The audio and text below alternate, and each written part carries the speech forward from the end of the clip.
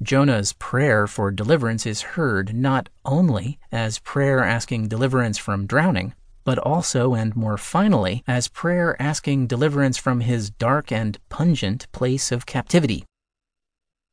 The psalm, too, is not what it seems, or more precisely, it does not end up being what it had seemed to be at the beginning of our reading experience. Jonah's elaborate poetic utterance is cloaked in the garb of a prayer of lament. But as its rhetoric unfolds, incongruous notes are struck. The psalm is gradually revealed as a calculated attempt on the part of the unregenerate prophet to manipulate God while remaining unaccountable himself. First, God is named as the agent responsible for Jonah's being cast into the deep. This is perhaps true, but more importantly, untrue.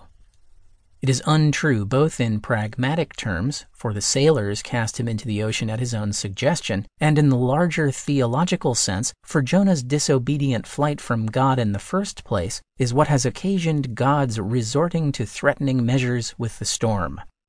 The ocean waves and billows pass over Jonah quite literally. Ironizing of the normally metaphorical language of the Psalms is evident here, and one could argue that Jonah is a willful misreader of Scripture, misapplying tropes in his own biblical heritage that were intended to signify spiritual realities. Relevant here, Marcus underlines the irony that the sailors and the king of Nineveh seem to be better acquainted with the Hebrew Scriptures than is Jonah. Jonah reports that his response to God from the depths of the sea was, "I have been driven away from your sight." An ironic claim, since Jonah had chosen to flee from God's sight initially. This is Jonah's attempt to lay the blame for his current distance from God on God himself.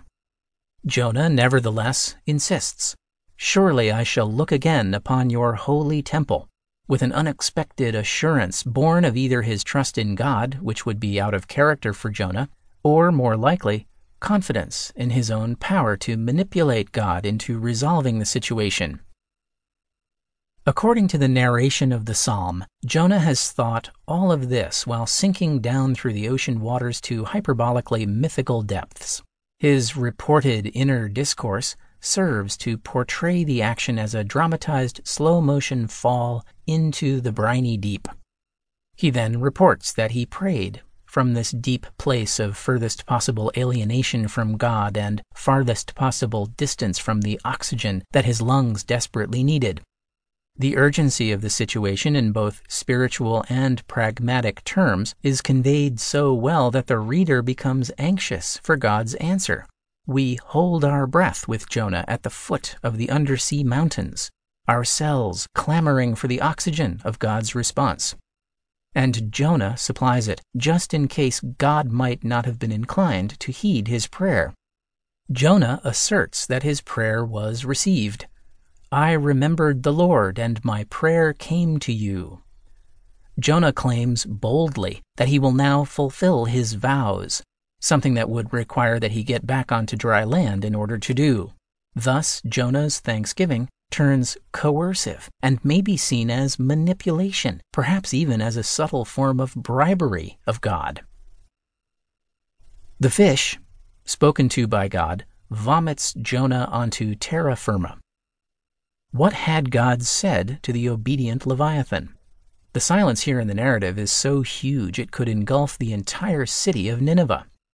It could have been simply a divine command to transport Jonah to dry land. But could God have delivered such a command to the fish without remarking on the incongruity of Jonah's words vis-à-vis Jonah's character, not pious, or the plot as it has unfolded?